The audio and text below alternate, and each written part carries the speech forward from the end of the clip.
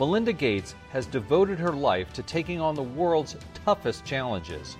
She's fought for equality in the workplace, worked to develop treatments for our deadliest diseases, and helped improve the lives of children all over the globe.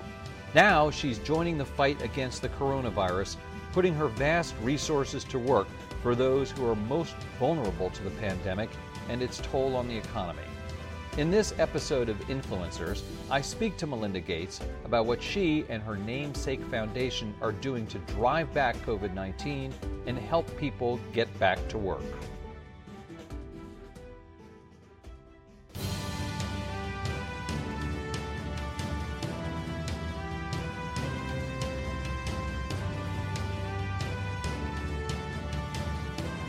Hello, everyone, and welcome to Influencers. I'm Andy Serwer, and welcome to our guest, Melinda Gates, co-chair of the Bill and Melinda Gates Foundation, founder of Pivotal Ventures, and author of The Moment of Lift, How Empowering Women Changes the World. Melinda, nice to see you. Thanks for your time. Thanks for having me, Andy. So I want to ask you about an op-ed that you've just written this morning about reopening the economy, and that would require business and political leaders to make caregiving a priority. Why is that important, and what would that entail? Yes, so caregiving is something that so many people are doing in their homes. We do it every single day. It's caring for the young, it's often caring for the old. We have had a broken caregiving system in the United States for over 50 years now. And we're the only industrialized nation that doesn't think about caregiving and value it. And so what's happening is during this COVID-19 time, it's exposing that broken caregiving system. And we can't get people back to work and rebuild the economy unless we really focus on this caregiving piece and do the right things. Don't we need help from Washington here, Melinda? And Democrats and Republicans have failed to reach an agreement here before. What should Congress and President Trump do about this? Well, Congress made a first step. That is, in one of the stimulus packages, they really did put in sick days and paid leave. The problem is it doesn't go far enough. So they gave 10 sick days. But as we know, if you're exposed to COVID-19 or you get COVID-19, you need to quarantine for 14 days. So if we're saying to workers it's okay to go back to work, or you're essential, you're a grocery store cashier, how can they make that work with only 10 days? So in the next stimulus package, they need to go much further, and it needs to last the entire time of this pandemic. That is just for this time. And then they need to start to look forward and say, what is it we need to build long-term around medical and paid leave? Are you optimistic about that? You know, I am, because with the many partners we've been working with, like I have a company called Pivotal Ventures that works on societal issues here in the United States. Our partners, like the Bipartisan National Policy Center, they are starting to see movement because Congress is hearing this difficult tension that moms and dads, but particularly moms, are facing at home. And so I think finally this problem that's been underlying our economy for so long is now exposed, and people are seeing that a nurse, 85% of our workforce of nurses are women. They can't go to work if they've got 2 kids at home who there's no childcare option for them right now. Yeah, in addition to your piece in the Washington Post, there was a story about just that in the New York Times this morning about Italy and how difficult it was for women to go back to work there. I want to shift and ask you about the private sector, though, Melinda. They have to play a role here as well. Some say, oh, this will just add more cost to having on-site daycare centers, for instance. What's your response there? Well, I think there's several things that businesses can look at doing, and they can look at having more flexible work hours where they can. They can look at shift times, what can be done at home, what can't be done at home. I think they can look at child care tax credits for their employees. And I think they can also look at, maybe on-site daycare. But, we always make these excuses. The United States always makes these excuses of, okay, it's going to cost us something. Well, guess what? It's costing us enormously that we don't have these policies. And so businesses need to step up. We have over 8 states now that have passed robust paid family medical leave policies. In California, where the Chamber of Commerce was originally against it, now they're polling small businesses. California is one of the states that has it. And small businesses are saying it's actually working. It's working for our employees. Because guess what? Most employees are caregivers. And we need to recognize that and stop forcing this unhealthy balance between doing the right thing for those we love and work. Makes sense. Let me pull back and ask you about the Gates Foundation and coronavirus generally. How much money have you guys given, and where is it going, and where has it gone? Yeah. So we've given specifically $300 million that Bill and I have opened just since this crisis began. We also have the about $4 billion plus that go out from the foundation every year. And a lot of that is being reworked during this COVID time. But the $300 million specifically is going for diagnostics, therapeutics, and vaccines. Making sure that the science is pushing forward and that those will come out as quickly as possible with industry. Another piece of it is going for the international response, because if we don't focus on what's going to happen internationally in this crisis, you're going to get massive rebound back into countries around the world. And so we have a piece that's looking at how do we get vaccines out equitably and affordably to everyone. And then there's a small piece that goes here for our home in the Pacific Northwest, for our partners who are supporting those frontline workers or supporting those kids who need to get a computer brought into their home and set up so they can learn. Let me drill down into the international facets a little bit, Melinda. You've got money going to Gavi, which gives money for vaccines in third world countries, my understanding is. And then you said that you wanted to give money to the European Commission, or working with them because, you're working with the European Commission because they understand global cooperation better. Why those places? Yes. So Gavi, which is the Global Alliance for Vaccines and Immunizations, has been working for over 20 years. And it's an organization we work with, we know deeply. They have been getting vaccines out very effectively at low cost to many, many low-income countries. And so that is the right organization that as soon as we have a vaccine, you give great global access pricing and you get it out equitably for the most vulnerable.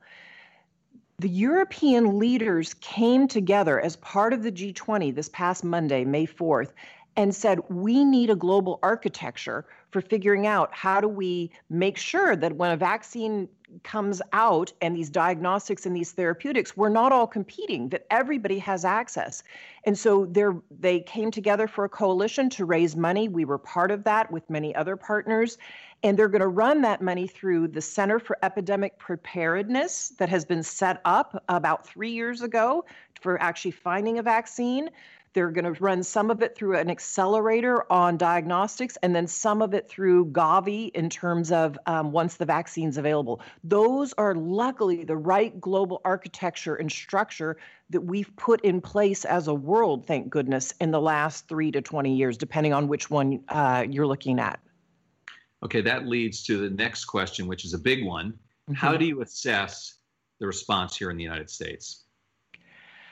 We are lacking leadership at the federal level in the United States, and it's highly distressing and disappointing to have 50 state-grown solutions is inefficient. It makes no sense, and it's costing people their lives. It's costing people their health.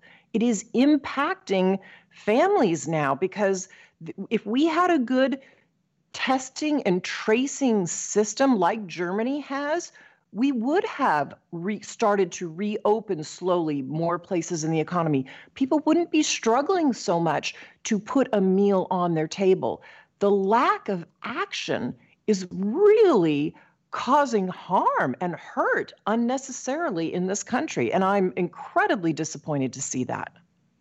So how do we go about, given those failures, Melinda, how do we go forward from here? And can we even really talk about a reopening process? I mean, we have to a degree. What's the right way to go about it, I guess? Well, luckily, you're seeing many governors step up and not only do the right thing for their state, but they're taking regional approaches now with other governors. And so they're looking at Who are the exemplar states? Who's done well on this? They're talking to each other. They're figuring out, how do you make sure you get the protective gear out equitably? How do you make sure that when you have testing available, you get it out to healthcare workers first and then the most vulnerable? So I think we need to go very, very slowly with reopening this economy. There are places that will be possible to do it.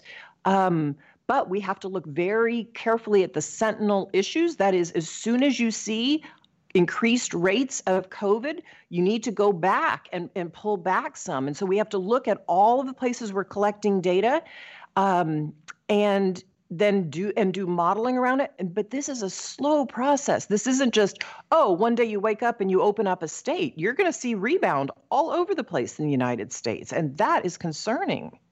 Are some governors moving too fast, do you think? I think there are a few who are moving too fast. You don't reopen when you have an accelerating disease curve.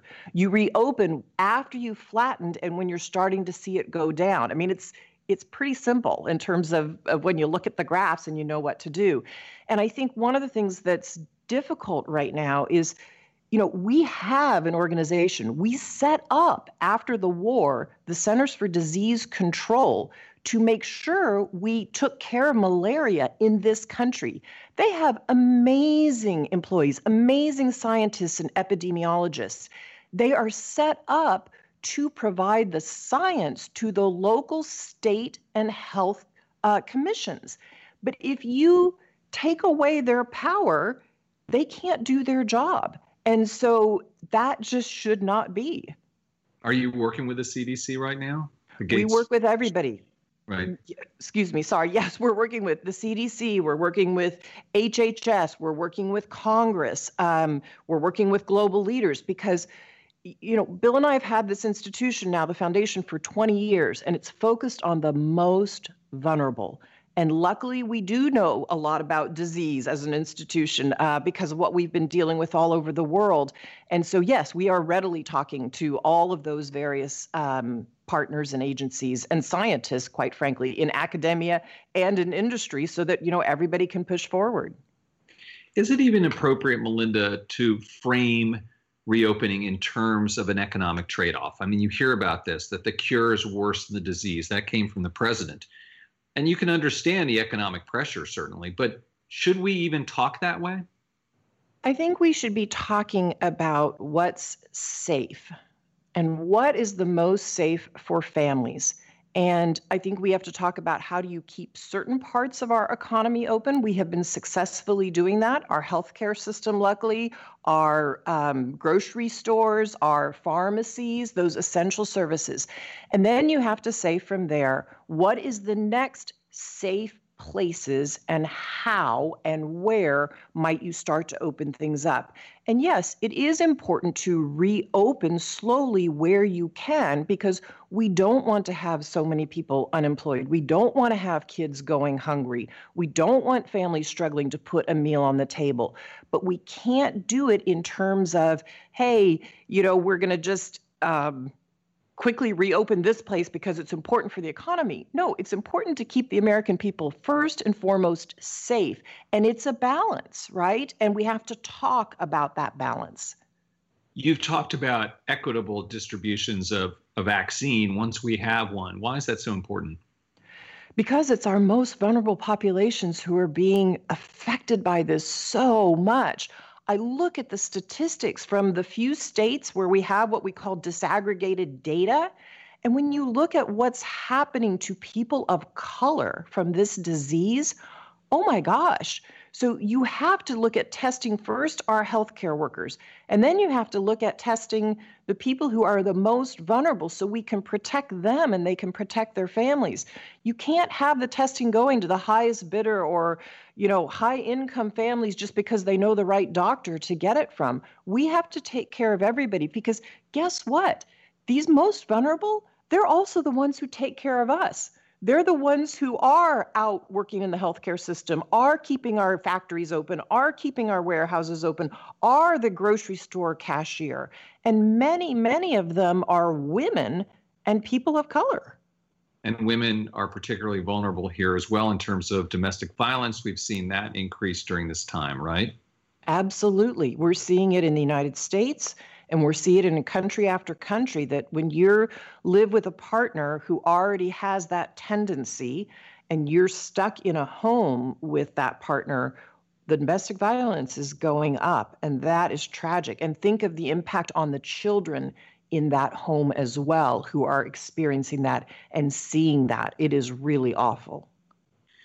The foundation recently announced it would work with New York Governor Cuomo to reimagine education in New York State. What is that going to look like, Melinda? Well, Governor Cuomo asked our foundation to just come to the table with the many, many, many partners we've worked with all over New York State and other places in the United States. And, our primary partners, let's be honest, are teachers, right? So he's asked us to come together just as part of a coalition, because we've been working in the state, to think about what might we do now with education. Some kids are successfully going online and are keeping up their learning gains. Many, many are not and are falling behind. And so we need to look at, where are teachers in the public school system who are being effective? How are they doing it? How can we help them spread their lessons to other public school teachers?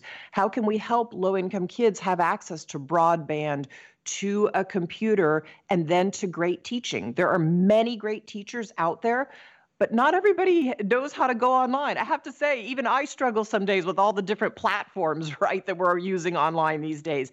And so we need to support teachers, and they can support one another. Your husband, Bill, recently tweeted when President Trump announced he was freezing funding for WHO. Does it really rise to the level where you feel you guys need to respond? Maybe I shouldn't be asking you to speak for Bill, but does it rise to the level where you guys feel compelled to respond like that? Bill and I both came out strongly with our voices on purpose in favor of the WHO. We know the World Health Organization. It's not perfect, but we have worked with them for over 20 years. They are the organization that was set up after the last World War by the United Nations to deal with health around the world. And so it makes no sense in a time of crisis to say you're going to pull back on a partner. Yes, there will be time later for a post-mortem and for some changes and to make things even better. But that is the institution we rely on. So we feel that when you're in a crisis and a partner is good and robust, you stand up for what's right and you stand up for your partners. And guess what? WHO, it has a whole it's a whole member set of the United Nations country, but they stand up for everybody else in the world. So of course we're going to stand up for them. That's what's right. You mentioned you founded the foundation 20 years ago, and it focuses primarily on healthcare, which looks prescient now. I mean, you could have done climate change or something else. What made you decide to focus on healthcare, Melinda? Yeah, so when Bill and I founded the foundation, we really have this belief, we realized as a couple, that all lives have equal value, all lives. And yet the world doesn't treat all lives as equal. People don't all get to grow up and live that healthy and productive life. So we've always been about the most vulnerable. And when we looked at where were people most having trouble around the world living a healthy life so they could go on and educate their kids, it is places where there is a lot of poverty and a lot of death because of diseases. And so over 20 years, we've built up a knowledge base with many, many, many partners and scientists inside and outside the foundation of how do you deal with malaria outside the United States? How do you deal with HIV/AIDS in these low-income settings? How do you look for a vaccine?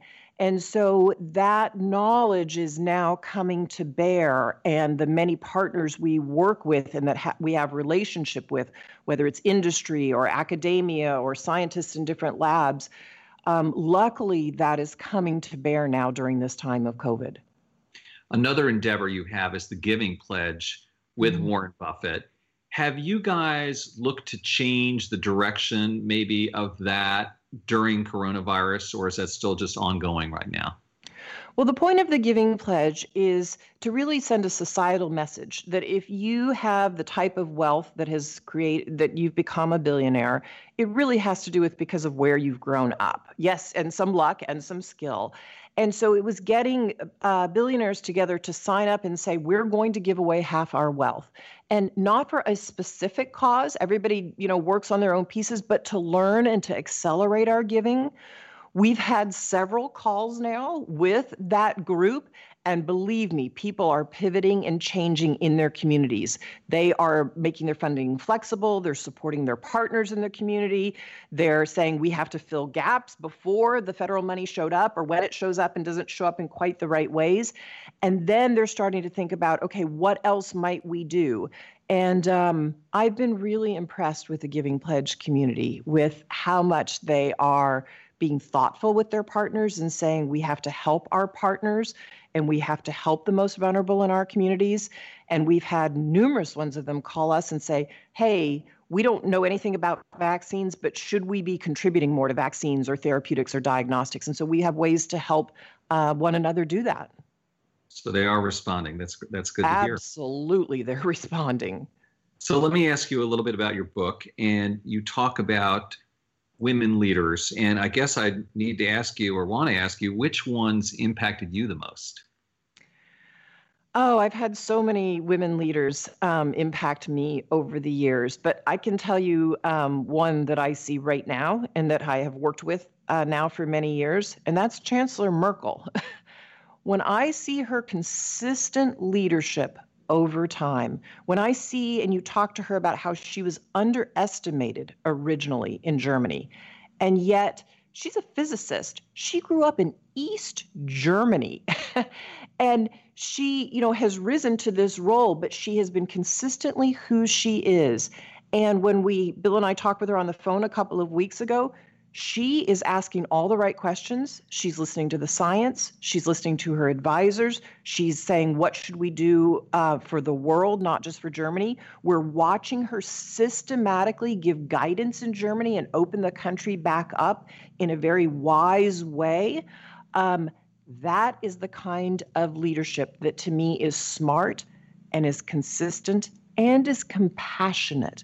And she is a leader that completely and totally inspires me. Great. Let me ask you a few personal questions as we wrap things up here, Melinda. What are you and Bill and your kids talking about around the dinner table during this time? Well, of course, every night we're talking about the news, not surprisingly. We're talking about the latest COVID data or what we know. The kids are bringing points of view. But we always are coming around to every night the most vulnerable, particularly in our own community. Our kids understand that we're lucky, that we're not struggling to put a meal on the table. It may not be the best meal right now because mom heats, she doesn't cook very well, but we're not struggling to eat, right? And we're not having to get up every morning and think about, who's going to take care of the kids and how do I go in and work in the hospital today? So we're talking about stories we're hearing that they're hearing from their friends whose families might be struggling. We're talking about what we're learning from Africa and what we're seeing, what we don't know, where we're confused. So those are very robust and ongoing conversations every single day. And then we're also just trying to have some humor at night too, right? Right. Yeah. And what about staying active? Are you guys working out, doing yoga together as a family or anything like that? I wish we were doing yoga together as a family. We seem to be a family that likes to exercise in each of our own ways and own time. But luckily, it's turned to spring here in Seattle, so it's beautiful to get out and walk. Our son's in the gym lifting weights, so we're all kind of doing our own thing. And then we're coming together to do puzzles or play cards at night or sometimes watch a serious show on TV or a silly show on TV. Right. Yeah, I know that feeling. And finally, last question, Melinda, what lessons on achieving success and happiness have you learned that you share with your kids and maybe people from younger generations? I talk to my kids a lot about the fact that we are all put here to make manifest in the world our talents and what we can contribute to the world. But it all comes down to values. And so I'm always talking to my kid about who do you want to be? How do you show up in the world? And how do you stay true to those values? And I think for younger generations to think a bit about, their values and who they want to be in the world and how they want to act. And I think we all have to have safe places that when we don't act our best or we say something to somebody, even our family, that we wished we hadn't, that we learn to repair and to say, no, I wasn't my best self today. And so I talk a lot to our kids about living into their values. And they're still quite honestly developing their talents and their values. And that's great. And we're here as parents to try and support and nurture that. All right, Melinda Gates, co-chair of the Bill and Melinda Gates Foundation. Thank you so much for your time. Stay safe, be well, and talk to you soon. Thanks, Andy. You've been watching Influencers. I'm Andy Serwer. We'll see you next time.